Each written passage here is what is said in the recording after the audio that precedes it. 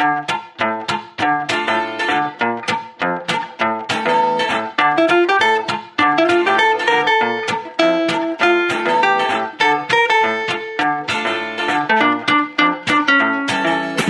April Vokey, and you are listening to Anchored, my chance to speak with some of the most influential people involved in the outdoors today.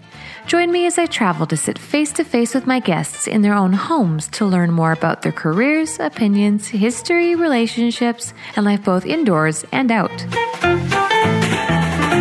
In this episode of Anchored, I reached out to past guests from the show to ask them your questions. In today's episode, I speak with Amy Hazel, Simon Gawesworth, George Cook, Dr. Andy Danylchuk, Scott Baker McGarva, John McMillan, and Jerry Darkesabout about the subjects you'd like to know more about. I plan on making this a monthly addition to the series, and I'm hoping you will email me more of your questions. Please just send me an email to info@aprilvokey.com and let me know your name, where you're from, who your question is for, and of course, what your question is. There are a few things that make me as proud as the Anchored community, and I honestly cannot thank you guys enough for the time and open-mindedness that you bring to this podcast. Thank you.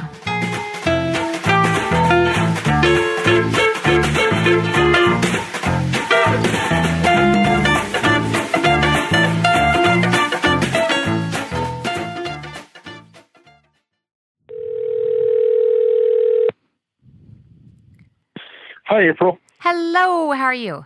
I'm doing great. How are you? Good, thanks. How's your weather over there? John McMillan is a renowned steelhead biologist. He's the son of famed Bill McMillan, who is also a biologist, and both of them have devoted their entire lives to the protection of the West Coast wild steelhead stocks. So, John, Julian from England is asking if you can please elaborate on the barometric pressure and its impact on fish.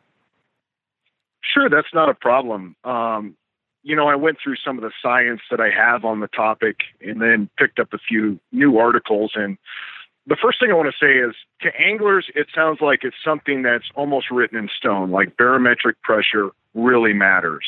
And we rely on it really heavily as one of the criteria. But when you dig into the science a little bit, whether or not it really affects fish and how strong that effect is seems to be a bit murkier. So offhand, I'd say first, yes, it likely matters because when the barometric pressure changes, that influences the air bladder in the fish. And when that air bladder contracts or expands, which it does when the barometric pressure changes, that can make those fish uncomfortable. What they really appear to not like is kind of these prolonged periods where you have either really high or really low periods of barometric pressure. They seem to, I'm going to stay there for a second because I think I'm going to go on too long, and I don't want to do that. You can take as long as you'd like. Yeah, okay. So I'm going to back up a little bit and go back to the barometric. So it does likely matter. We know that, when the barometric pressure changes, that influences the air bladder, and that can make the fish uncomfortable.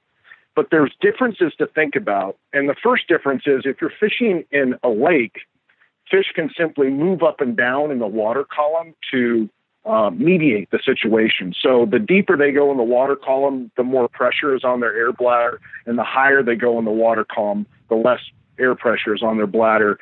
And just a fish going down about 10 or 20 feet in the water has more of an effect on their air bladder than any of the barometric pressure changes they might experience. And I like to give an example that I read online, which is imagine when you're swimming in a river or a lake and you dive down about 10 feet and you have to pop your ears. And so the fish are going through those same types of changes and feeling that pressure that we do. So we know that barometric pressure has this effect on the air bladder, and that extended periods where the barometric pressure is relatively stable can lead to good or bad fishing conditions that are not necessarily linked to barometric pressure. But what we do know is that fish tend to get more active when there's a change in the barometric pressure. And so, for example, when the barometric pressure declines, and you have a storm front moving in, those fish tend to become more active. And the same is true when the storm front passes. So if you're a steelhead fisherman, you think of fishing a river on the rise during the first few hours of a storm, or fishing the river on a drop. And if you're a trout fisherman, you think about how those trout or any feeding fish might want to try and accumulate as many food sources as possible. In other words, they want to feed a lot during those periods when the barometric pressure is changing, because they don't know how long that period of a storm or calm weather is going to last. So they like to, based on what I can find, is that fish that are feeding like to feed during those barometric pressure changes. Fish that aren't feeding, like steelhead, it's really hard to figure out whether or not barometric pressure is really having an effect. But what the research suggests is that they do become more active during those periods when it changes. But again, I think the hard part in all of this is that when the barometric pressure changes, we tend to get a storm front coming in, right? And when the storm front comes in, if you're fishing a river, that means the water temperature tends to get colder. The stream flow levels can rise if it rains. And when the stream flow levels rise with rain, they can become murkier too, or less visible. And the opposite is true when the barometric pressure goes the other way. When you get a high pressure area coming in after a storm, the fish just need a period of a day or two to apparently kind of equilibrate to those changes. But again, I think I just go back to, this is one of the areas where science is really unclear, because we cannot untangle barometric pressure effects from changes in things like water temperature, wind conditions, sky, rainfall, snow. And based on what we know, it looks like changes in water temperature and stream flow and visibility are likely having a much stronger effect on the fish than barometric pressure. I kind of sum it up as really long periods where the barometric pressure is stable, fish kind of acclimate to that, and they're not as consistently active. But when you have those changes in barometric pressure, when a storm is coming in or when a storm is leaving, I think those are the periods when fish become more active. The hard part is figuring out whether it's really the barometric pressure itself and that effect on the air bladder of the fish, or whether it's those other factors like water temperature, stream flow, and visibility. And I mention that because fish that we have living in rivers can't really migrate down 10 or 20 feet to the bottom of a river to equilibrate their air bladder to feel more comfortable, but they can rise to the surface and they can gulp air to fill up their air bladder more, or they can essentially burp and let air out of their air bladder. So fish have a number of ways that they can kind of physically deal with this, right? It's like us popping our ears when we go up in elevation, or maybe burping when we have a lot of gas. So when we see them porpoising sometimes, that's what they're doing. They're gulping air. I think a lot of times it is, and I didn't understand that until I started using a video recorder underwater. And what I noticed is when those fish would roll and then come back down to the surface, they all had air bubbles streaming out from their gills, suggesting that they had to have gulped air because air's coming out of their mouth now. And so in the opposite way, like when a female steelhead or a salmon is spawning and they arch their back to get deep down into the red, they often exhale all of that air that was in their air bladder so they can get to the very bottom of the river surface. And then they'll go up and rise then shortly after to gulp air to get their equilibrium back, and then they will kind of repeat that process over and over again. That is fascinating. Now, do all fish spawning do that, or just steelhead? I'd imagine all fish who spawn. Well, I would imagine so. I mean, I know salmonids do it, so I've seen a lot of species of salmonids. What I'm not sure is if other fish, like fish that broadcast spawn, that just kind of lay their eggs out there and don't dig a red and don't have to be at the bottom of the river, they might not do that. But I think one of the points to people is that in a lake or a big ocean, barometric pressure can likely have big effects that makes the fish change where they are in the water column. They might go deeper, they might go shallower. But in a river where the water column is already relatively shallow, the fish have their own physical means of kind of regulating the pressure that they feel on their air bladder. They're not completely at the mercy of the barometric pressure, which is why I tend to think that factors like water temperature, stream flow, and visibility are probably more important than barometric pressure when you fish in a river.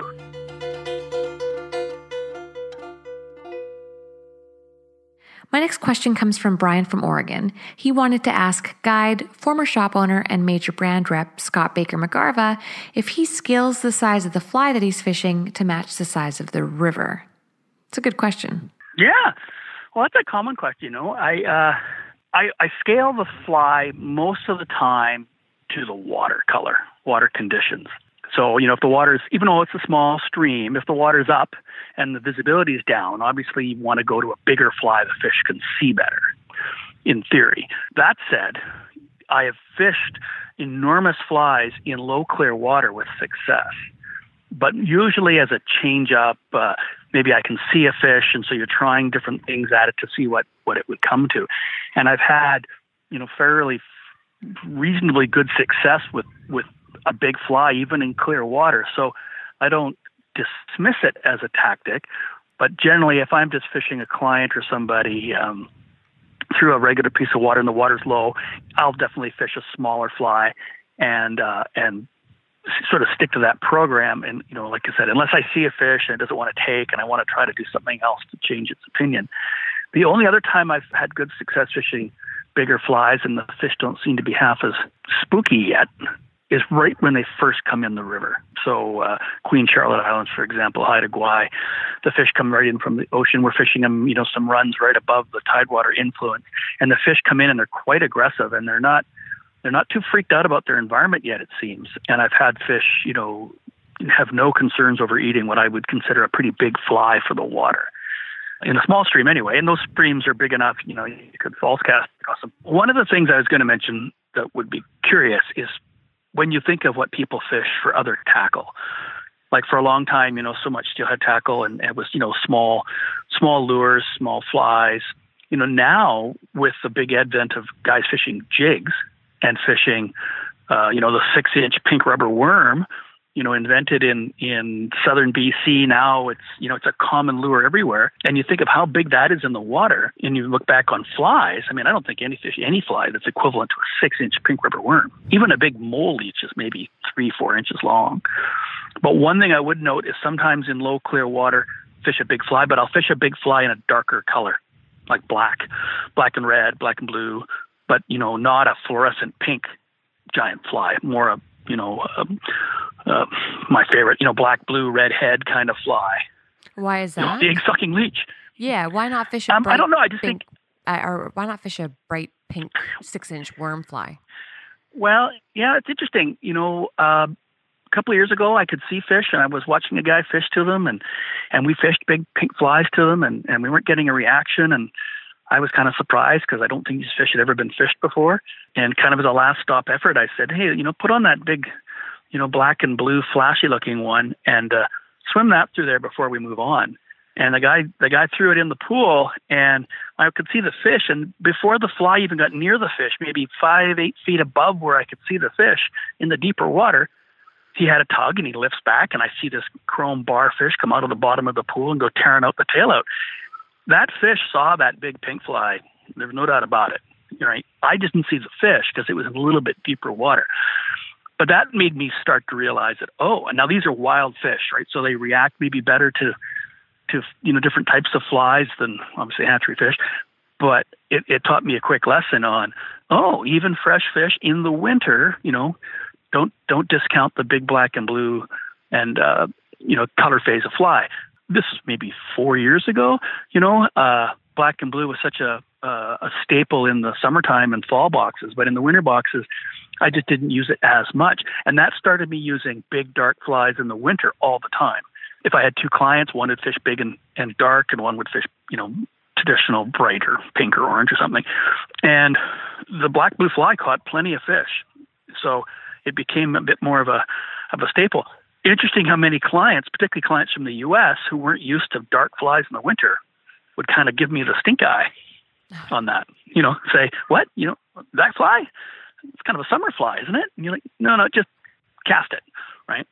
Yeah. But it caught plenty of fish, and a funny side story to that.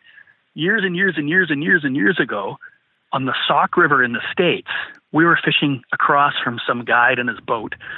And we're throwing flies and fishing through, and we fished this whole run and didn't get anything.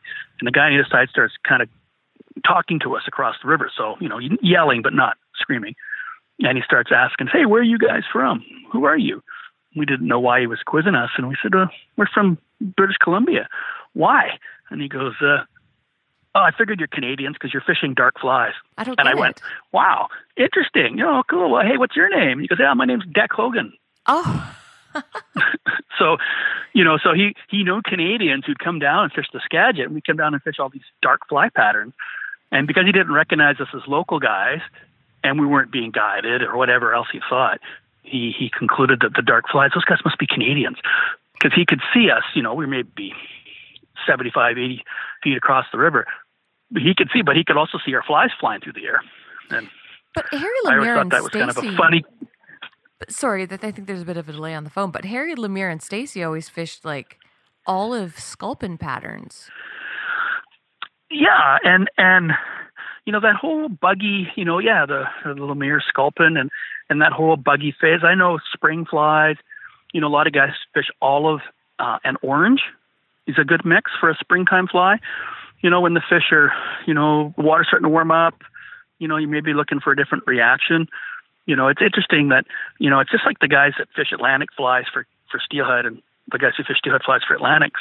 There's always this perception that somehow that won't work because it's not traditional. Yeah. And then it works. And next thing you know, there's an adaptation to, I don't think we're going to fish Durham Rangers and Silver Doctors as much, but just the overall change up, which I always laugh that, the fish doesn't know what it's looking at. It doesn't look at a fly and call it out by name. It sees something coming towards it. It's fished in a certain fashion. It's probably going the correct speed. Fish reacts to it and, has a bite. But very interesting to note that, the big pink, which always seems to be such a good winter color, to have fish turn it down and yet, come after and eat a dark fly in the same waters, was a definitely cool observation and one that sort of stuck with me for a long time. So if you're fishing a larger fly in a smaller river that's murky, safe for fresh fish, would you then, on the other hand, be willing in a larger river that's got clear water with stale fish, would you fish a smaller fly? Or would you still fish a big fly? No, I would fish a smaller fly sometimes. There was a couple springs ago in the home river here in Squamish that we were really in this big fly kick, but we started to notice that the fish that lay in really shallow, riffly water, and they're driven there by predators, and so it's very hard sometimes trying to fish those bigger flies to, fish in shallow water, because the big fly just, once there's no really any tension on the line, it wants to sink into the rocks. So how could we fish a lighter fly right in close to the beach? And all of a sudden we were going back to smaller, much more sort of traditional flies because we could swing them right into the beach. Maybe a plastic tube fly would have, done the same thing, very light in the water. But at that time, I remember putting on a sort of an old school, small orange body, white wing, kind of Squamish standard type fly, because you could fish it right into the rocks. And of course it caught some fish. And the fish were in kind of shallow water because of predation, which also kind of made them a bit more nervous, in general. It's what do they fear more? The fisherman or the seal? Right. Well, they don't know the fisherman. So they're there to hide from the seal. And so therefore the smaller fly that swung into him didn't have the shock value of a big fly coming at him. Whereas we'd been fishing other spots, with bigger flies just because they were aggressive fish. And we kind of, in our mind, felt like we were covering our water better with the bigger fly. We figured it had more visibility to the fish.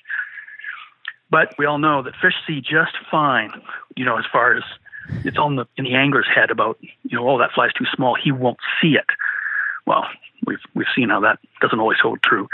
But in the winter months, it always seemed like bigger would kind of shock the fish a bit because of the cold water and the whole theory that they needed a little bit of a prodding to get them to grab, and a big bright fly would do that.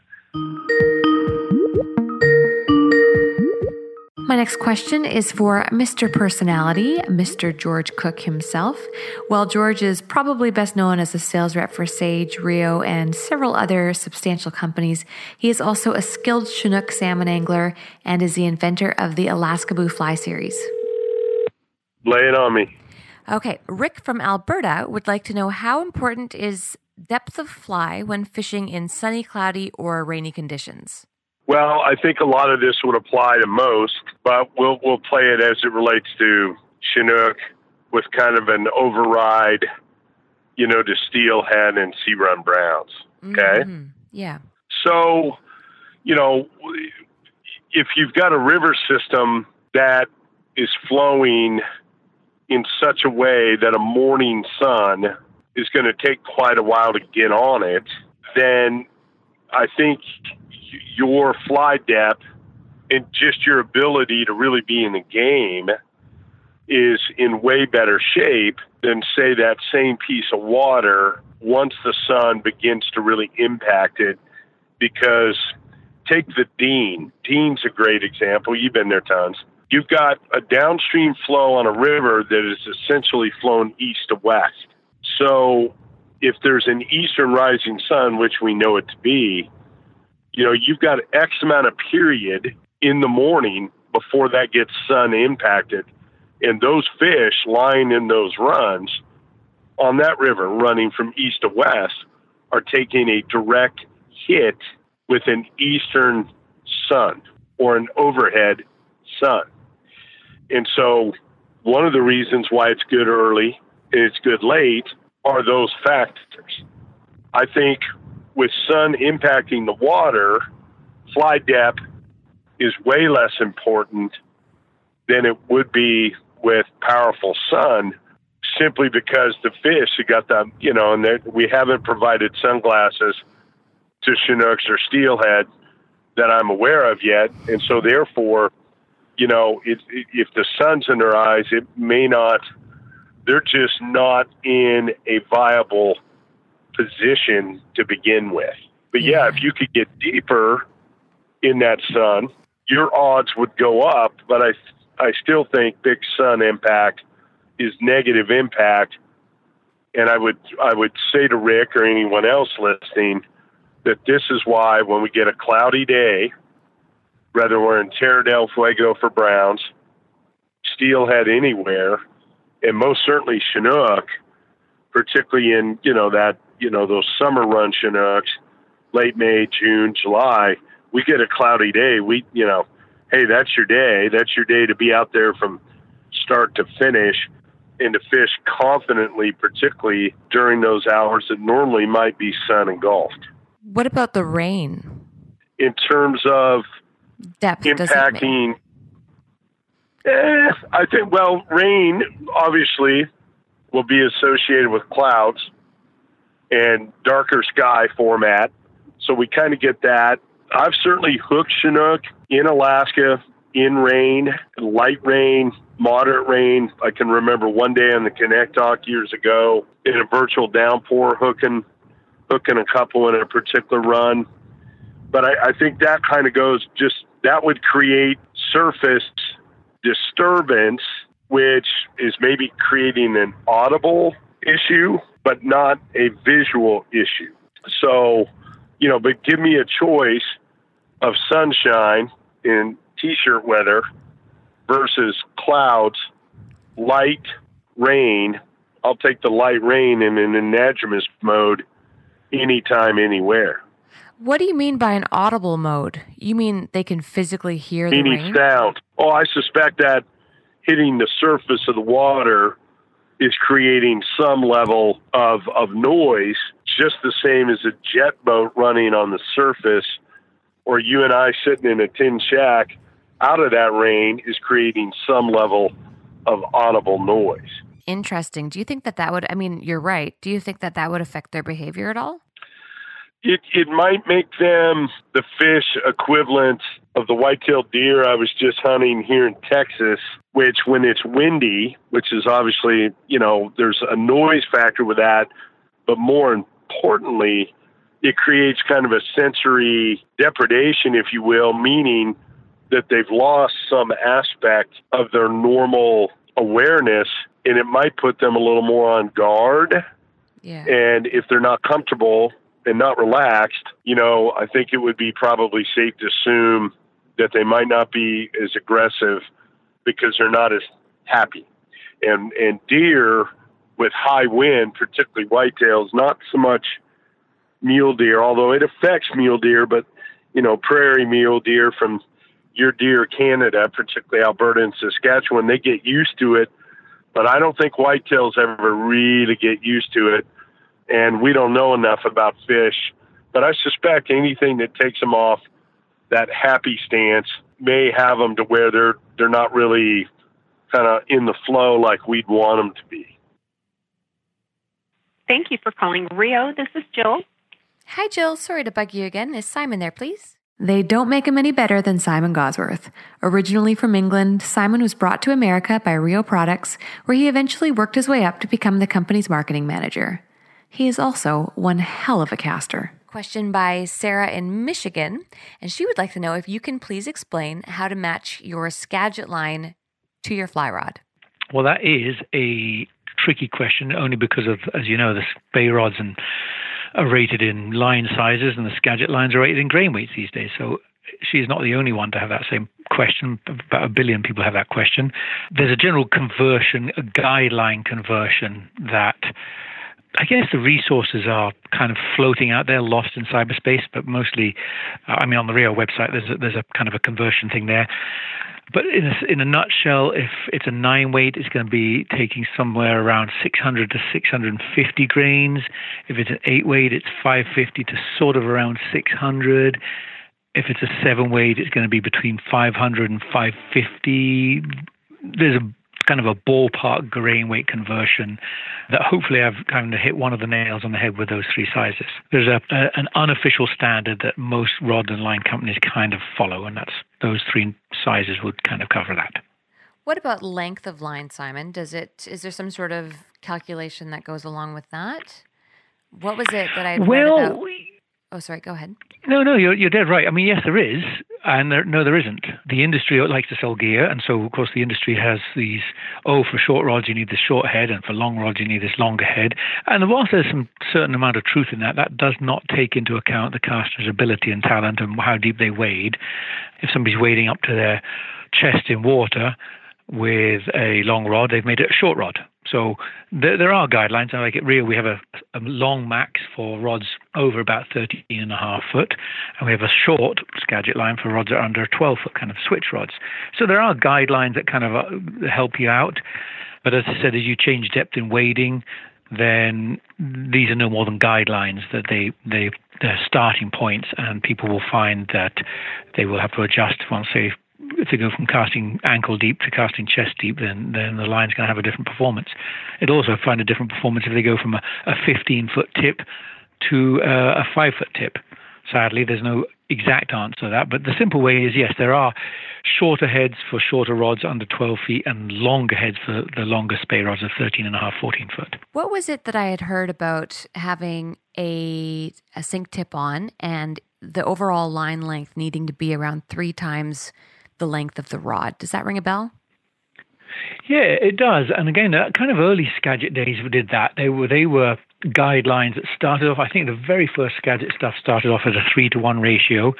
So 12-foot rod, total of 36 feet. So if you had something like a 26-foot Skagit head and a 10-foot tip, there's your 36-foot.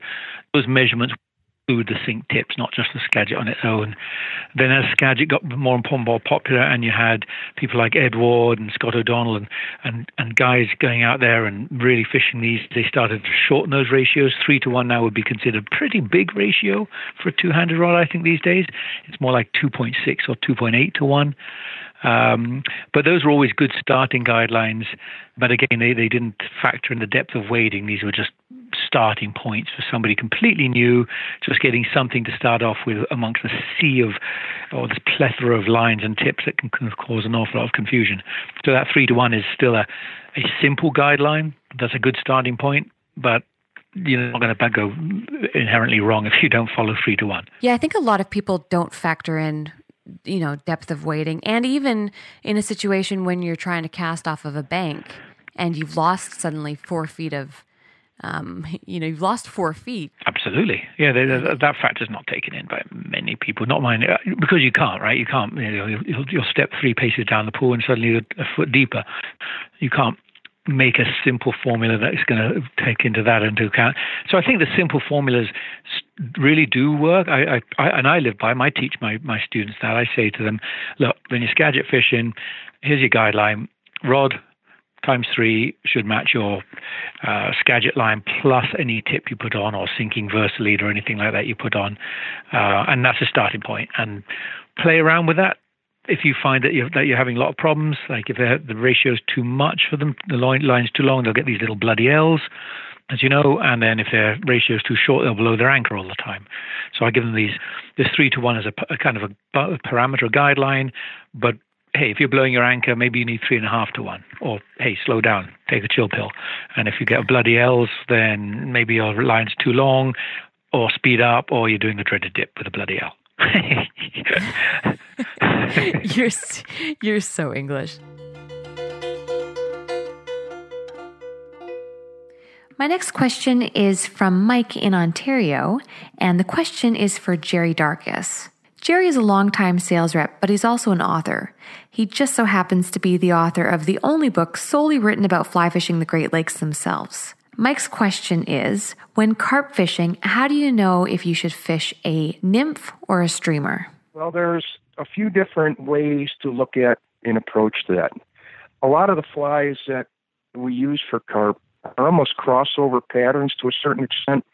Some are nymphs, pure nymphs, and others are kind of like nymph-streamer combinations in that. And I know that sounds a little vague and weird, but, we've got patterns like hex nymphs, which are super, super productive for carp. Even like small crayfish patterns, stuff like that, they can be fished almost as a true nymph or streamer. But I think what I would do first, maybe even prior to specific fly selection, would be just see what mode the fish are in. Normally, in a small stream or small river situation, again, in my experience, in order to have any type of consistent success, you need to identify feeding fish. And it's pretty easy to identify, feeding carp when they're in the shallow water, even if it's off color a little bit. You'll either see tails sticking up, or you'll see, mud spots where the fish are down and rooting around in the bottom. So that's really, I think, a key in those situations to get them to eat a fly. At that point, you do have some choices as far as what to present to them. And, from a nymph standpoint, a true nymph pattern, probably a rubber leg hare's ear, a beadhead rubber leg hare's ear, size 10. That's a pretty generic pattern that looks like a lot of different things. Natural colored, black, olive. You need to see what direction that fish is moving, and you need to get that fly in front of the fish. And at that point, keep an eye or just watch the fish and see what it does. The water's clear enough. If you see that fish kind of move forward, towards the direction where your fly is sinking, I would say tighten the line up and see if there's any weight on it. Don't wait to feel a strike, because you're not going to. The fish will tell you what's going on if they've seen the fly, and if you see that movement. And the other thing too is you'll almost see like their fins will just kind of shoot out. It'll just be like a different type of movement that shows some excitement on their part that they saw that fly and that they moved for it. So again, that's smaller river, small stream, mostly clear water. If the water's off color a little bit, you can throw into the mud, let the fly sink, and again, just slowly tighten up. Sometimes they'll just inadvertently take the fly in. If you feel weight, then just tighten up a little bit harder and let the fish actually turn, and then set the hook, and then the fun starts. Do they ever create like a nervous water or make the water ripple? Yeah, they will. Just like, very similar in, like you would find in a saltwater situation.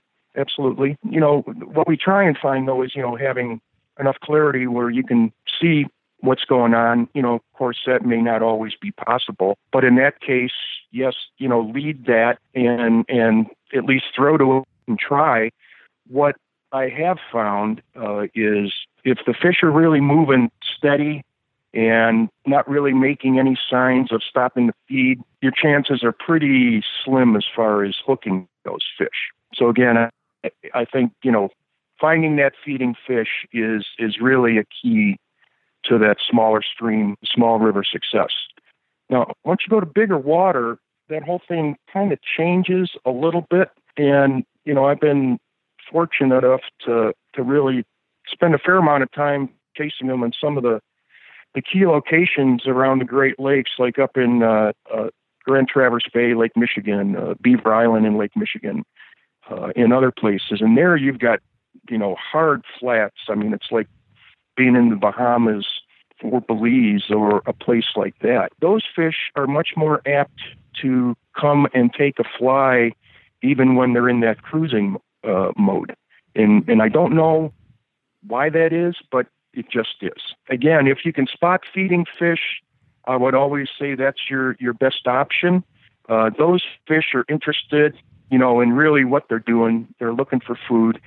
You can usually get quite close to them. And nice thing is water is usually crystal clear, and you can really see what's going on as far as, what the fish is doing, how they're reacting to the fly. But deeper water cruisers, fish that are in maybe 3 to 4 feet of water are still very catchable. It's just a whole different, maybe it's just in that bigger environment. They're maybe not quite as spooky, or, these fish are generally much bigger. So maybe it's just, they just need to get food, and they're a lot more opportunistic maybe in the way they feed. Here, a couple things come into play, and you fish for permit, and I would say it's very similar to permit fishing, where you see these fish cruising, and you've got to get that fly out in front of them, but it's also got to sink at a speed where it comes down into their line of sight. So, you're playing sink right now. You're playing the speed of the fish, the distance you cast in front of them. So it's quite a challenging thing to do it with consistency in that scenario. But it's great fun, as you know. Those fish also seem to be a little more receptive to a wider range of fly patterns, anything from, again, a strip text nymph to a crayfish pattern, a leech, that type of thing, will work one better than another on any given day. They will also show color preference for some reason on a given day. So I'd always have at least a tan, a brown, a black, and olive option available. Do you find, and this is just a personal question, do you find that the temperature of the water plays a role in how aggressive they are? Yeah, absolutely. They can tolerate, pretty warm water, as we all know. I'm not sure they always feed the best in warm water. Again, I'm just going on my experience. Favorite temperature range is probably in the 65 to 75 degree range. I know that, again, just drawing on my Great Lakes experience, is that those fish will be up in the shallows. Usually they'll start moving up when the water temperatures hit around 60 or so. But once you get those shallows up into the mid-70s and stuff, those fish are not there anymore. Maybe they might move up for a brief period early in the morning or in the evening. So I think, they drop off to find a little more comfortable temperature range. Now, in a smaller river or stream, they really don't have that option. So I think given the opportunity, or if there's depth to work with, is that they do have a preferred temperature range. The next question is one that I hear often from many listeners of the show, and it's for Dr. Andy Danylchuk, and it's really just people looking for a follow-up on the 2016 and 2017 Bulkley study that they did on steelhead.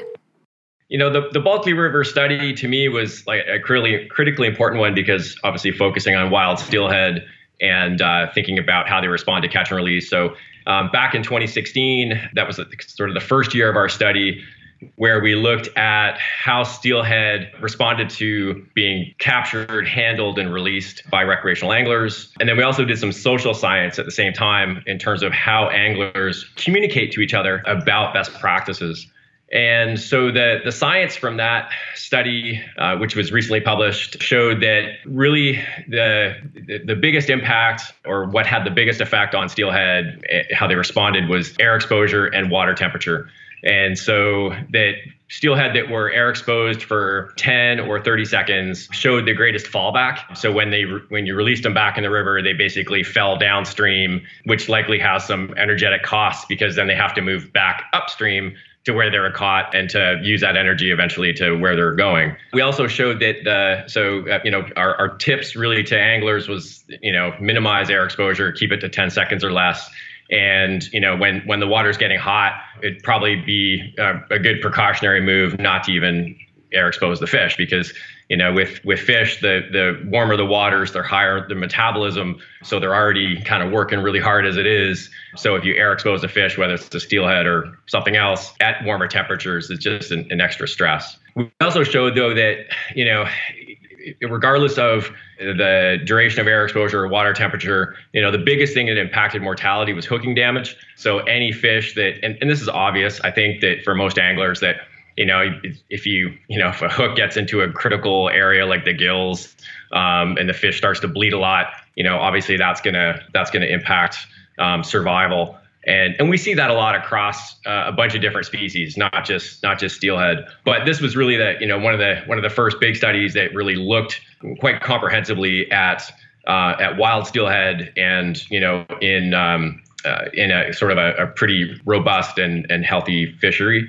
That science also, or the social science, was also neat that we did at that time, because apart from doing the science, we want to make sure that when we take the results and give them to stakeholders, anglers, our conservation partners, that we effectively know how to communicate the results, so that it really starts to positively affect change as to how anglers interface with their fish, and so that we improve the outcome for each and every fish that we encounter. And so really that study, it was kind of neat. It was called Peer Pressure on the Riverbank. And it was really focused on anglers' willingness to sanction others, and how do we actually communicate effectively, not necessarily the hazing and the bullying that sometimes we see, but more like the positive affirmation that when people are doing things well, to give them a thumbs up, and then also to effectively communicate what the best practices are. And I think that's where, from that first year, both the science and social science studies, we fed this information back to our partners. We, distributed it on the Keep 'em Wet website. We used Keep 'em Wet fishing as a avenue for translating, the deep scientific papers, which I end up writing. Or my grad students end up writing, or my collaborators. And so translating it so it's like completely digestible and understandable by everybody. And so that was really the 2016. 2017, we actually went back. And because there was this, following a lot of questions from our stakeholders and partners and just anglers in general. And what we did is we compared fish that were caught in the recreational fishery to fish that were caught in the First Nations fishery via dip net and seine down at the Witsat Canyon at the falls, formerly sort of Morristown Falls. And what was neat with that is that we demonstrated that, although the dip net and the seine fish tended to have a little bit more physical damage, some scars from handling, that they actually ended up having a faster upstream migration than the angled fish. And we think that's because of where they were actually encountered. So they're the fish that in the dip net and the seine fishery, they're fresher. They're just coming up the canyon, and they still have a lot of energy. They still have a lot of spunk in them. And when they're moved to the upper side of the falls, then they just they keep on going. They hightail it. And so in the long and short of that is that we really wanted to look at the impacts of recreational angling versus the dip net and seine fishery. And when it comes down to it, there wasn't a big difference between the three, but across the board, air exposure and water temperature impacted fallback in all of them. So it kind of supported what we found in the previous year just with the angled fish, that regardless of capture technique, air exposure and water temperature can have a negative effect on the response of steelhead. And so both of those, that study, I think it was accepted. I forget what journal, but we'll be circulating that paper as well. And that's, to me, it was a nice ending to that work up on the Bulkley, because it not only just addressed recreational fisheries, but also other fisheries that are interfacing with the wild steelhead. Because in my mind, after spending time there listening to all of the stakeholders, there's this, this kind of tussle back and forth that, sometimes there's finger pointing, that it's like the anglers having a bigger impact than the indigenous and vice versa. And what's nice with this study is it's like, hopefully these studies are bringing everybody together and saying, listen, across the board, no matter what we do, it's air exposure and being careful at higher water temperatures that we need to keep in mind when we're handling wild steelhead. All right, I'm ready. Amy Hazel, guide, instructor, fly shop owner, really just an all-around badass. Amy works really hard at the Deschutes Fly Shop, which she owns with her husband, John Hazel. I called her with this next question. Okay, Tom from California would like to know the following. He says, with declining steelhead runs, how are you managing future plans as a business owner? Well, that's a very good question. And, steelhead runs are ever fluctuating, although sometimes it just seems really scary, like watching in the past few years, steelhead runs declining. And, we have a thriving trout business as well as a steelhead business, so we can always rely on a good season for trout. We have private lakes as well as the Deschutes River.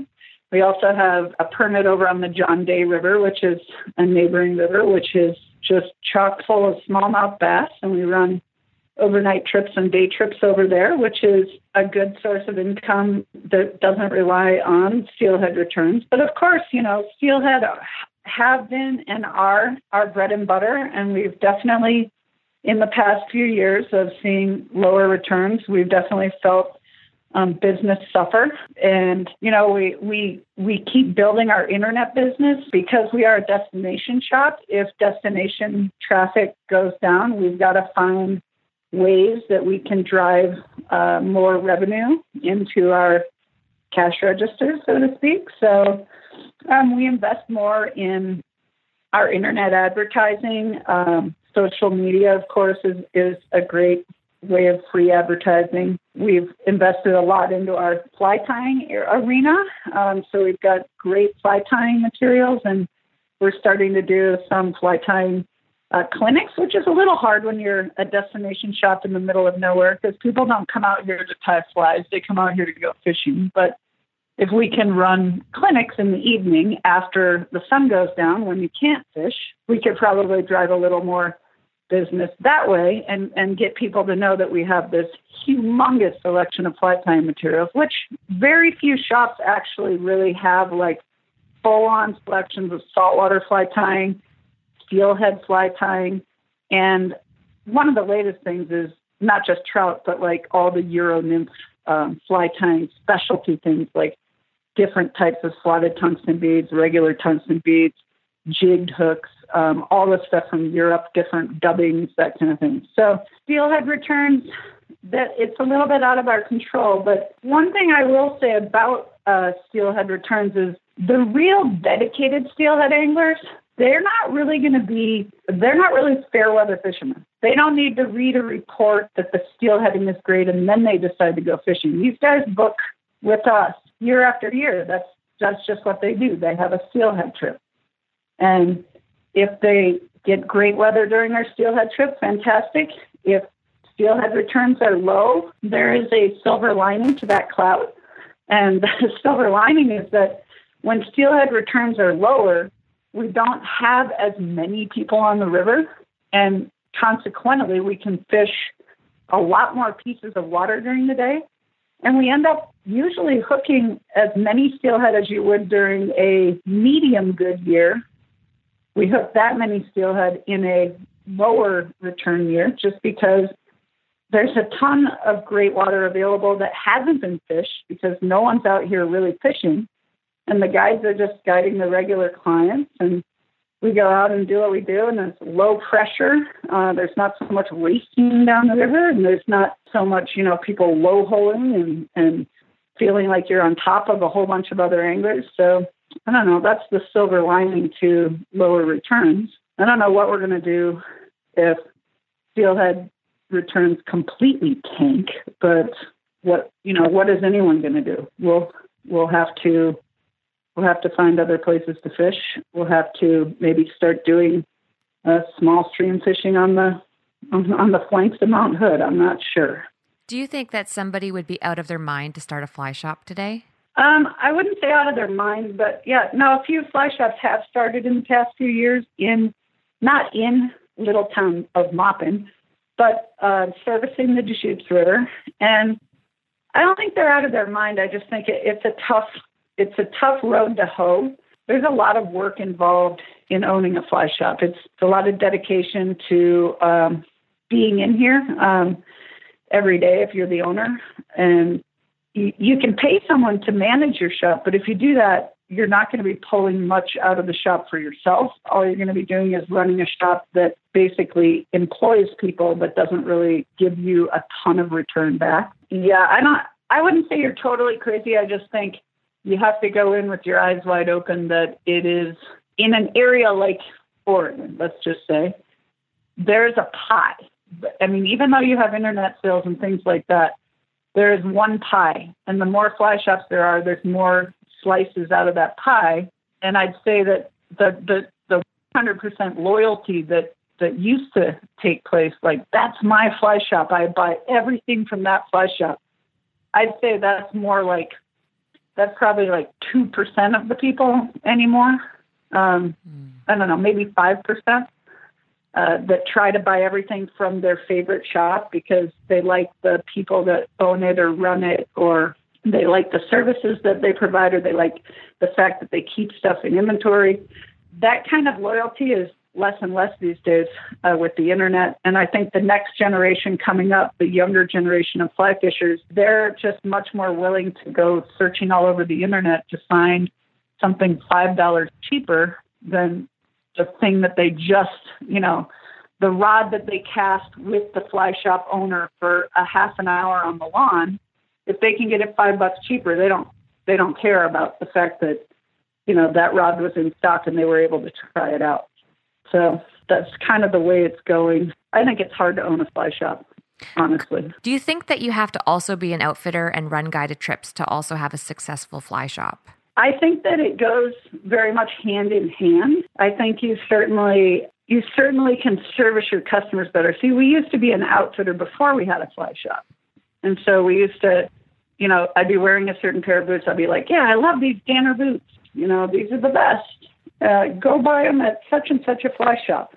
I love this rod. I think you can find it at this other fly shop, this fly shop here or that fly shop there. And the reason we opened the fly shop is that your guiding life, really, there's a finite life to being physically how much you can guide. I mean, with the way that we guide, which is with steelhead guiding, you're picking your people up at 4 a.m., you're rowing 10 to 15 miles a day down the river, you're finishing at 10 p.m., you barely get any sleep, you're completely exhausted. You do that for months in a row with very few days off. That physically takes a toll on the body. And we have seen over the years many, many guides go down, whether it's like suddenly they've got a back injury, sciatica, they hurt themselves somehow, strain themselves somehow.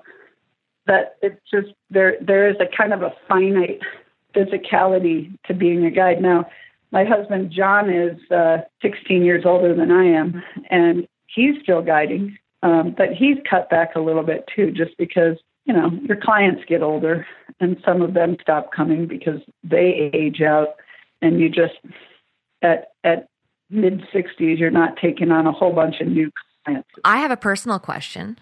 Yeah. Mentally, which one is more taxing, being a shop owner or being an outfitter? Oh, that depends on the time of year you talk to me. This time of year, right now, is mentally a little more challenging in the shop because you've got all this product coming in, but you have nobody coming through the door to buy it. And you have to pay for it. I think one of the things people don't understand about the fly shop is that all this stuff that we have, all those hundreds of rods you see on the rod racks and the, 200 pairs of waders and boots, those are paid for. And they have to be paid for usually within 30, maybe 60 days of getting them in the store. Yeah. And so, yeah, you got a lot. It's pretty stressful, like managing the finances. I'm the accountant. And so that's what I do. I'm balancing those books and trying to pay off all these bills, but we don't have that much traffic coming in. And when the river has challenges with the fishing is tough or the steelhead returns are low and you get fewer people in the shop, you start to stress out a bit about that. Now, guiding gets more stressful too when the returns are low. I mean, when everyone's catching fish, it's pretty easy to be a guide.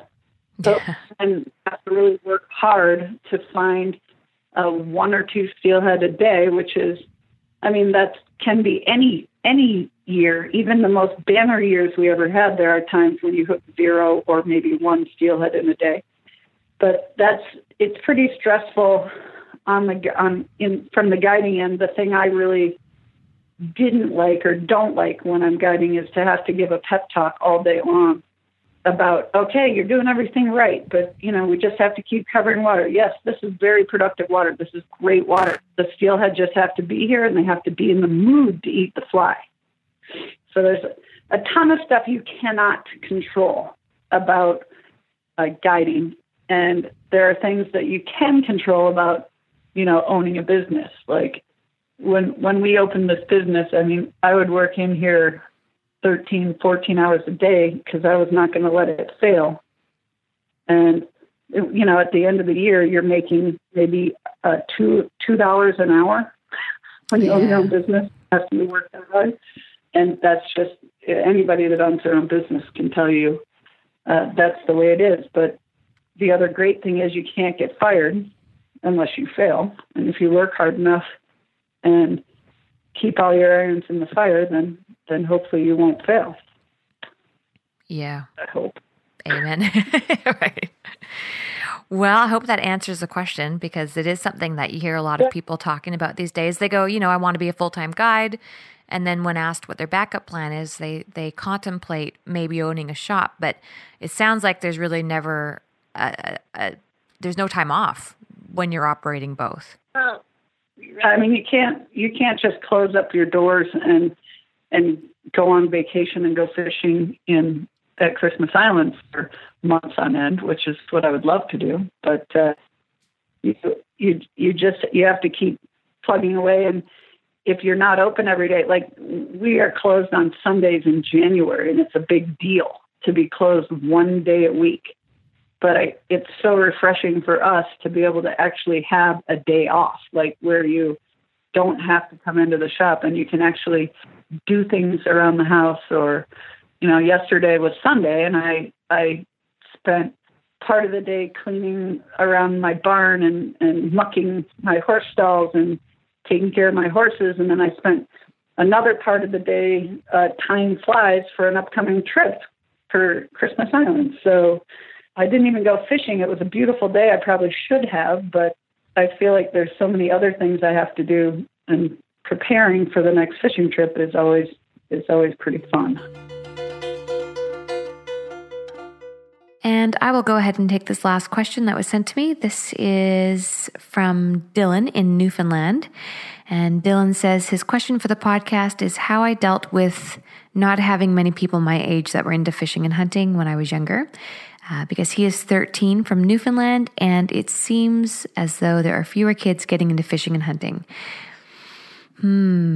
So Dylan, that's a really hard one. I'm now 36, so a lot has changed over the years. But that said, you do have a couple options from what I remember about being 13. It's a really interesting transitional stage where you're finding yourself in the next few years, especially. You're going to go through a lot of changes where you're going to start to figure yourself out, and you're going to need some alone time. So my advice to you is don't worry so much about the other kids to start. Take this as something that's yours. And then when you really feel like you've got a grasp on it and it is yours, then start reaching out and maybe bring some other kids with you. And you don't need to have 60 kids following suit, but maybe just 1 or 2, and then you can share it with them if you want to. As far as the generation overall, my family's from Newfoundland. My dad's from Spaniards Bay. I actually don't know if you know that, but we used to go back there every year, and I'm very well aware of how small of an area, how small of a province it is. I mean, you're almost related to everybody. And there is a real deeply rooted culture there of of fishing and being outside. So I don't think it'll be as far removed there as it is in many other places in the world. Just as a side note, there is a fantastic program in New Brunswick, which I know seems very far away. But now with the world being so small and us being able to contact each other with the click of a button, it might be worth reaching out to the Miramichi Youth Fly Fishing Program. I've seen a lot of young adults over the years get in touch with other schools and mold similar programs and bring them into their own school. And I would be more than happy to give you a contact for the teacher who heads up that program. So please feel free to just shoot me that email at info@aprilvokey.com, or you can reach me how you did before in a private message, and I will shoot you over a contact. And that concludes this episode of Anchored. Thank you for listening.